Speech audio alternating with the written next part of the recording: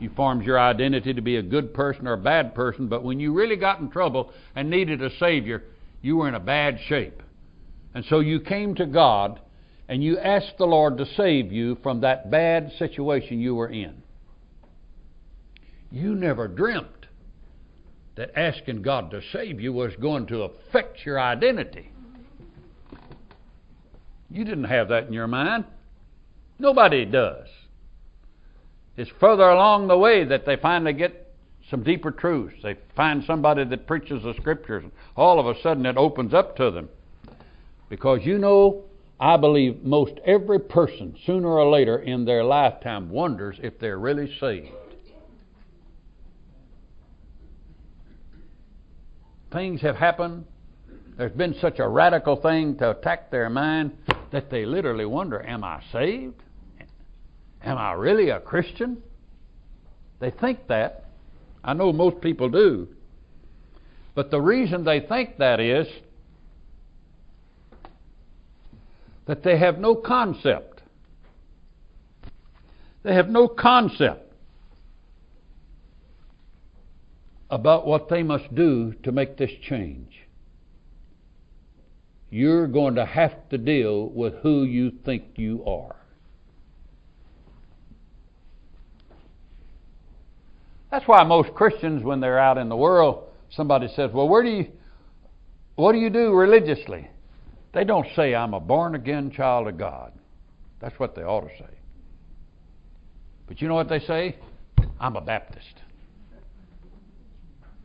Well, no further conversation because of worldlings. People out in the world say, well, I know what a Baptist is. I've seen that big building down there, and I hear they raise money all the time, and that preacher's always telling them they're going to go to hell.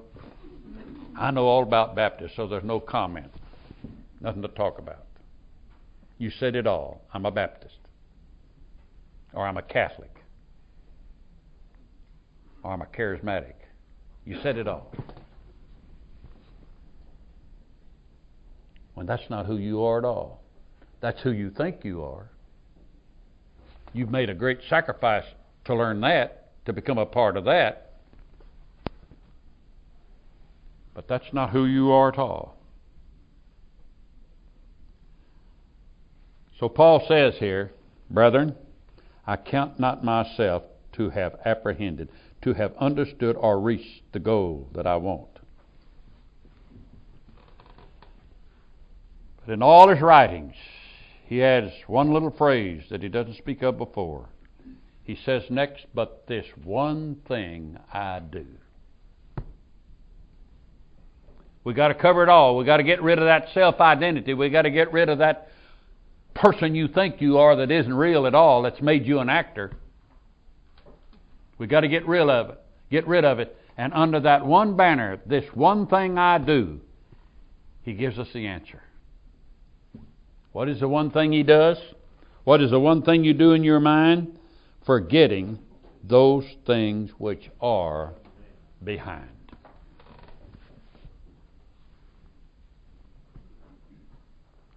Boy, that's hard, isn't it?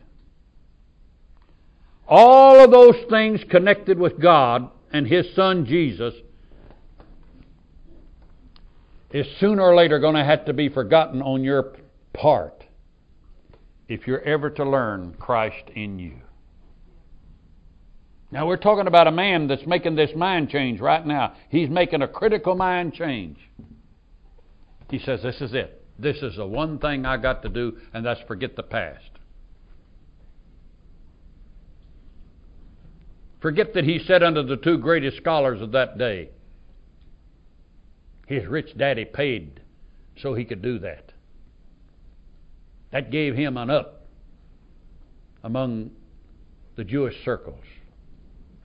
He was somebody. Forget that. He was raised in a wealthy family where he could be both a Roman and a Jew. Forget that.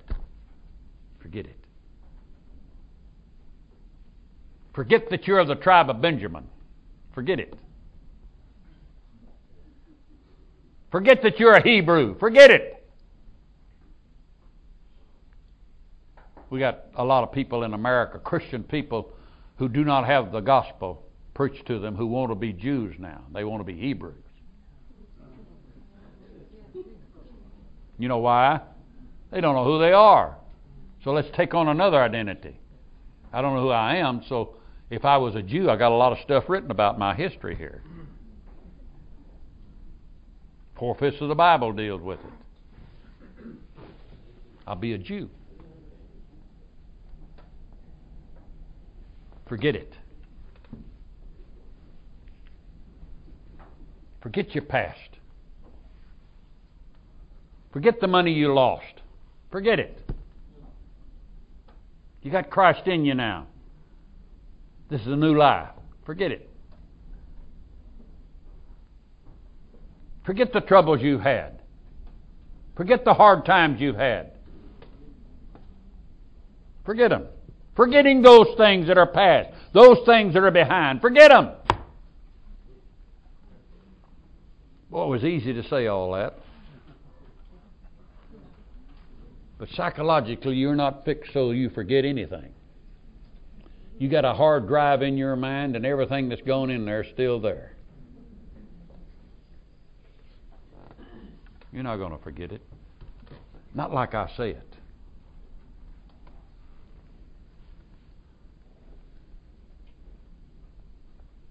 There are things you can't forget.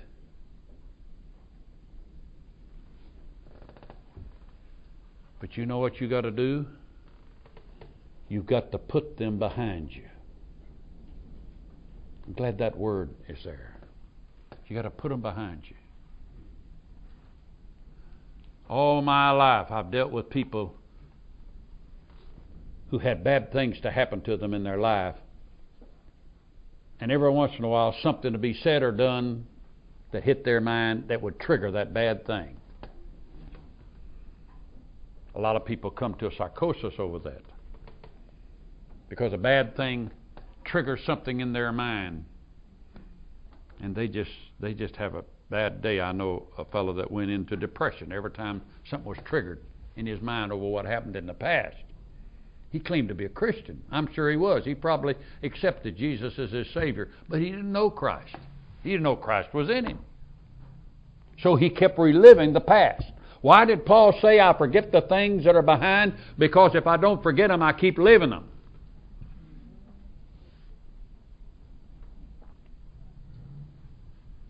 You got to forget certain things religiously.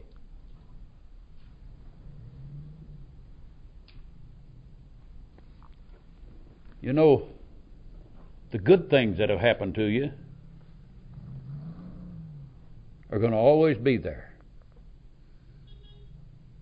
But you're going to have to forget them because that was in another life. You can't forget them in your mind because your mind is a connection between two lives. It's a connection. So how is it you forget something that doesn't leave you, that's way behind you, but can be triggered? It's simple. Love. L-O-V-E.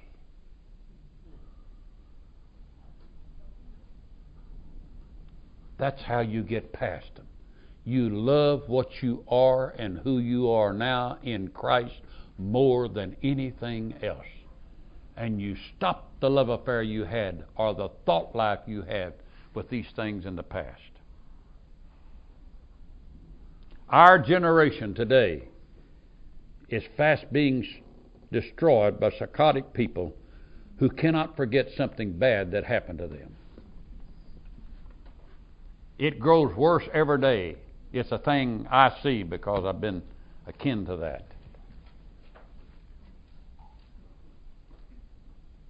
We got people today who were abused when they were children or abused when they were young persons. Are they going to forget it? No. They come to me and say, well, how can I get past this? Are you born again, I say? Yeah, I guess so. I'm saved. Well, when is Christ going to be your life? That's not your life. Your being abused is not your life. You being in trouble is not your present life. When are you going to live who you are? Because you keep acting out parts of things that have happened to you. You get it? You get what I'm trying to say? Our generation is polluted with people who had a bad past. And I think avarice has spurred most of it along, because if you have a bad past with the Catholic Church and priesthoods, you get money from it. And so everybody likes that. Or you can sue somebody. I don't care if your past was 30 or 50 years ago. There's a court that'll take it today, because the courts are not what they ought to be. So people's past is ruling our generation, and we're creating welfare for all of them. We're creating something so people can exist with bad past. If we were Christians, if we knew what a Christian was, we would put those things behind us. I know you were hurt, but it doesn't matter now. You're a new person. You are a new creature in Christ Jesus, a new creation. You're a whole new race of people with a different Father. Remember, there's only 3 races of people in the world. That's the Gentiles, and their daddy is Adam. The Jew, their daddy is Abraham. And the born again, the rebirth, their daddy is Almighty God. The plan is really simple. You are fixed so that you can put anything that's happened to you behind you. Because that's an old life that's dead. That's what I meant when I said you won't bury. You won't bury the old man. You've got to bury the old man. You've got to get rid of him sometime, someplace. Forgetting those things that are behind. But at the same time, you're forgetting those things behind, you are automatically reaching forth to the things that are ahead. See that last line? Forgetting those things which are behind and reaching forth unto those things which are before us, right here now. So in verse 14, Paul says, I press toward the mark. That's the eye that has the final work to do. I forget the past. I apprehend that which is of Christ Jesus, and I press toward it. I go into it. One of our speakers in America had a message not long ago where he said nobody's seeking God anymore. You just don't hear of it much anymore. You hear people organized having a prayer fast or a fast, but nobody on their own seeks God anymore where they deal with the eye. When I first started preaching, that was much stronger than it is today, because a lot of people were seeking God then for ministries. Now, it's not seeking God for a ministry, it's seeking to know the Christ that's in you. Because once He comes alive in you, you have a ministry for whatever God has made you able to do. It's in you. Every one of you was created by God to bring Him honor and glory. That's in your creation. When Christ becomes the life of that creation, then that flows out. But you've got to give Him a mind before He can do that. So Paul said, I press toward the prize of the high calling, which is where? In Christ Jesus. Nothing is done aside from being in Christ Jesus. Let us therefore, as many as be perfect, be thus minded. If in anything you be otherwise minded, God shall reveal this unto you. And you know, I have confidence in that last statement. I believe that many of you, if you don't get what it is I'm saying today, will get it later. Even those of you that may be angry with this subject, you're going to get it later. Because I come under the auspices auspices of the Holy Spirit. Not to give you idle words, not to give you my thoughts, but to open these scriptures to you, open them up to you, so that you can see who and what you are. So if you don't like it now, you're going to hit it later. It's going to hit you later. It's going to come. Because this is God's Word, and He's speaking it to you clearly today, as I can possibly give myself to it. Nevertheless, whereunto we have already attained, let us walk but the same rule, let us mind the same thing. That's it. I didn't tell you here how to be good parents, how to be a good wife, a good husband. I didn't tell you how to be good in business or how to make money. That's a big religious subject now. Everybody's out telling everybody how to make money. I didn't tell you that. What I've told you here today very simply was that every one of us have the same need. Every one of us in this room have the same need. And that need is knowing Christ. Knowing Christ. We're going to have to fix our mind, though, to do that. So that's been our sub-subject. Knowing Christ is the big thing. But the thing we got to do is to fix our mind to be able to handle that, to do that. Our minds are not ready for that. So the Spirit is dealing with us on that. Now we're to the key verses by which we shall quickly finish. 2 key verses. He says, Brethren, be followers together of me, and mark them with so mark as you have us for an example. This scripture and 7 others like it in Paul's epistles, 8 different times in his epistles, he says in these same words, follow me as I follow Christ. Isn't that simple? Do you understand the simplicity of that statement? That God would allow that to be put in a holy book? Not any other human has ever been given that responsibility in God's Word. Jesus of Nazareth came the closest when he said, follow me and I'll make you fishers of men. I'll make you have ministries. It's not the same. Paul said, follow me as I follow Christ. Why did he say that? Why did he say it again and again? He said it because I'm the only one who knows this, so listen to me. Isn't that simple? You're going to split an atom, listen to Einstein.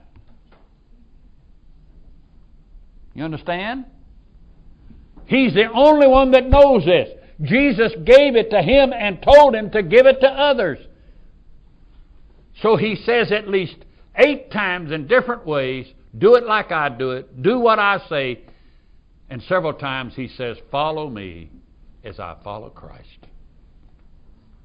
That's the simplicity of this.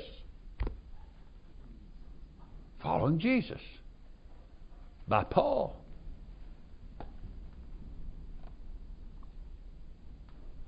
That's why Paul says to rightly divide the word of truth. Why? Because you're not going to get the message anywhere but from him. One of the first things you're going to have to do if you come to who you are in Christ is to separate yourself from a lot of Scripture that has you befuddled, has you upset. If you listen to Paul, he'll lead you right to Christ. He'll lead you to the Christ in you. He'll give you the full gospel. He'll give you the Word. But he makes no pretense about it.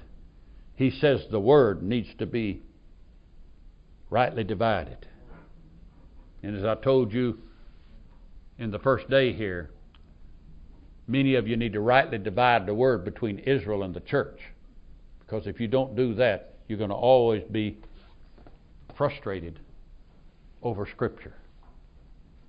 What Paul says to you is to people who have Christ in them, and nobody else in the Bible does that. Now, John leans in that direction in his epistle, and certainly in his epistles, and he also leans somewhat in his gospel. That's okay. But you need to follow Paul, because Jesus didn't earmark anybody else. And in fact, John is the best at it, because he lived longer than anybody else in the Scriptures, and he had Paul's books available to him, and he knew. 5 times he says that the birthing is necessary for you to be a Christian. 5 times. He said, whoever is birthed by God cannot commit sin. That's why Paul said, you're perfect in spirit, because Christ, as you, commits no sin. So you see, you've gotten yourself separated right down to where the Scriptures have to be rightly divided. Now, all Scripture's of God, and all Scripture is good at a point, but not all Scripture will tell you who you are in Christ. That's significant, you see. Follow me as I follow Christ, Paul would say. Next verse 18, and we'll be through. For many walk, of whom I've told you often, and now tell you even weeping, that they are enemies of the cross of Christ.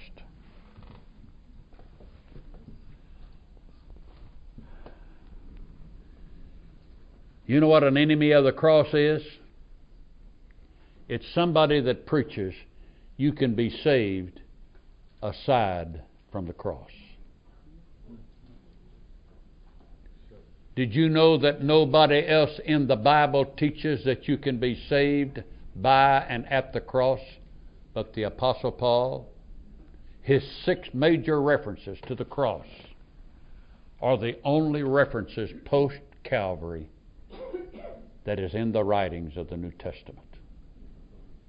1 or 2 others mention it. Like Peter says, in a strange way, this same Jesus whom you crucified is both Lord and Savior. That's as close as he got to it. But he's talking to the Jews there. He is not inferring that the cross is where we're saved.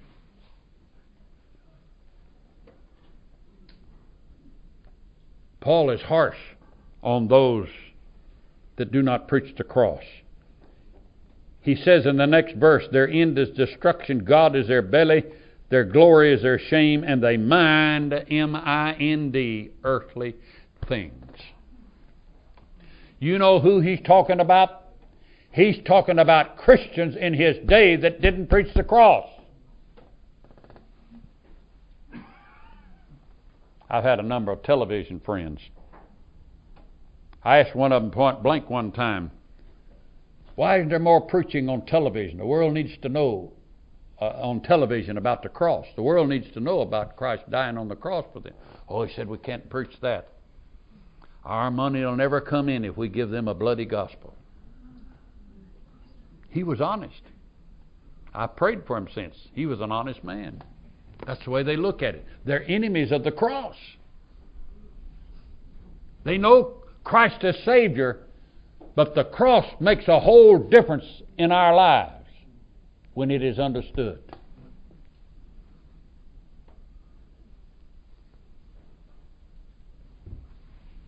Enemies of the cross. If you don't like this, you're going to need the cross one day. You're going to need it. I preached a conference one time in Montana. A little lady was there who was ex-missionary, and she was on a field here in Africa. And during their tenure on the field, her husband had gone down with disease.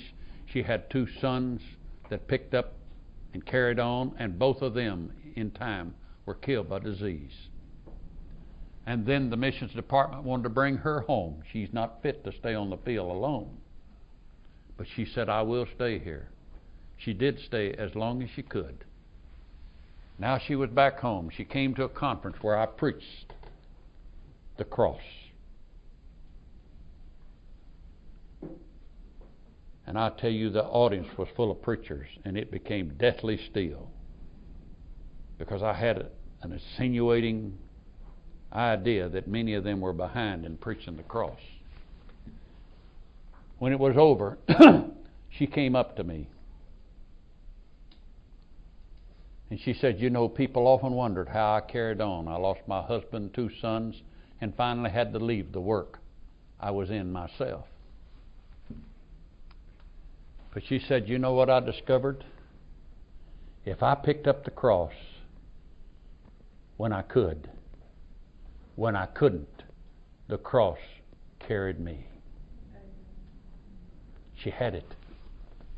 Because when He was nailed to that cross, you were in Him.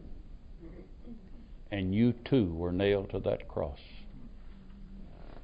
If the cross can't carry us as Christians into the fullness of Christianity, He died in vain. And Paul called those who would not preach the cross enemies. Good people. They were good people. Nobody else wrote about it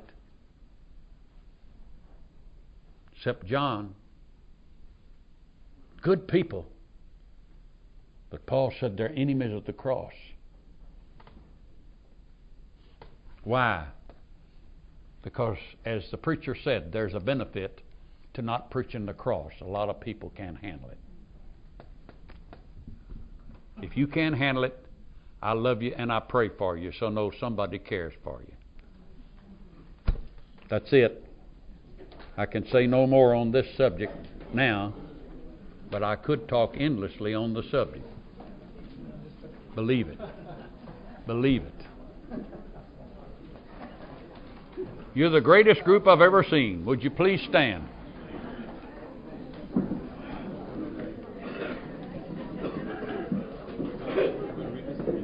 Please stand. Look over at that neighbor next to you. That's where Jesus... Where's my neighbor? Come up here, neighbor. Look at that person next to you. That's where Jesus lives. That's where Jesus is right now. Here comes my neighbor. This is why we sing this song. Because if we've gone through all of this and you don't see Jesus in others, and you don't see Jesus in yourself, we still got a long way to go. Amen? Amen. Well, I see Jesus in you. I see Jesus in you. In your life and all that you do. I see Jesus in you because I see Jesus in me. I see Jesus in me, in my mind, all that I do. I see Jesus in me. That's it. Hug every neck you can. Amen.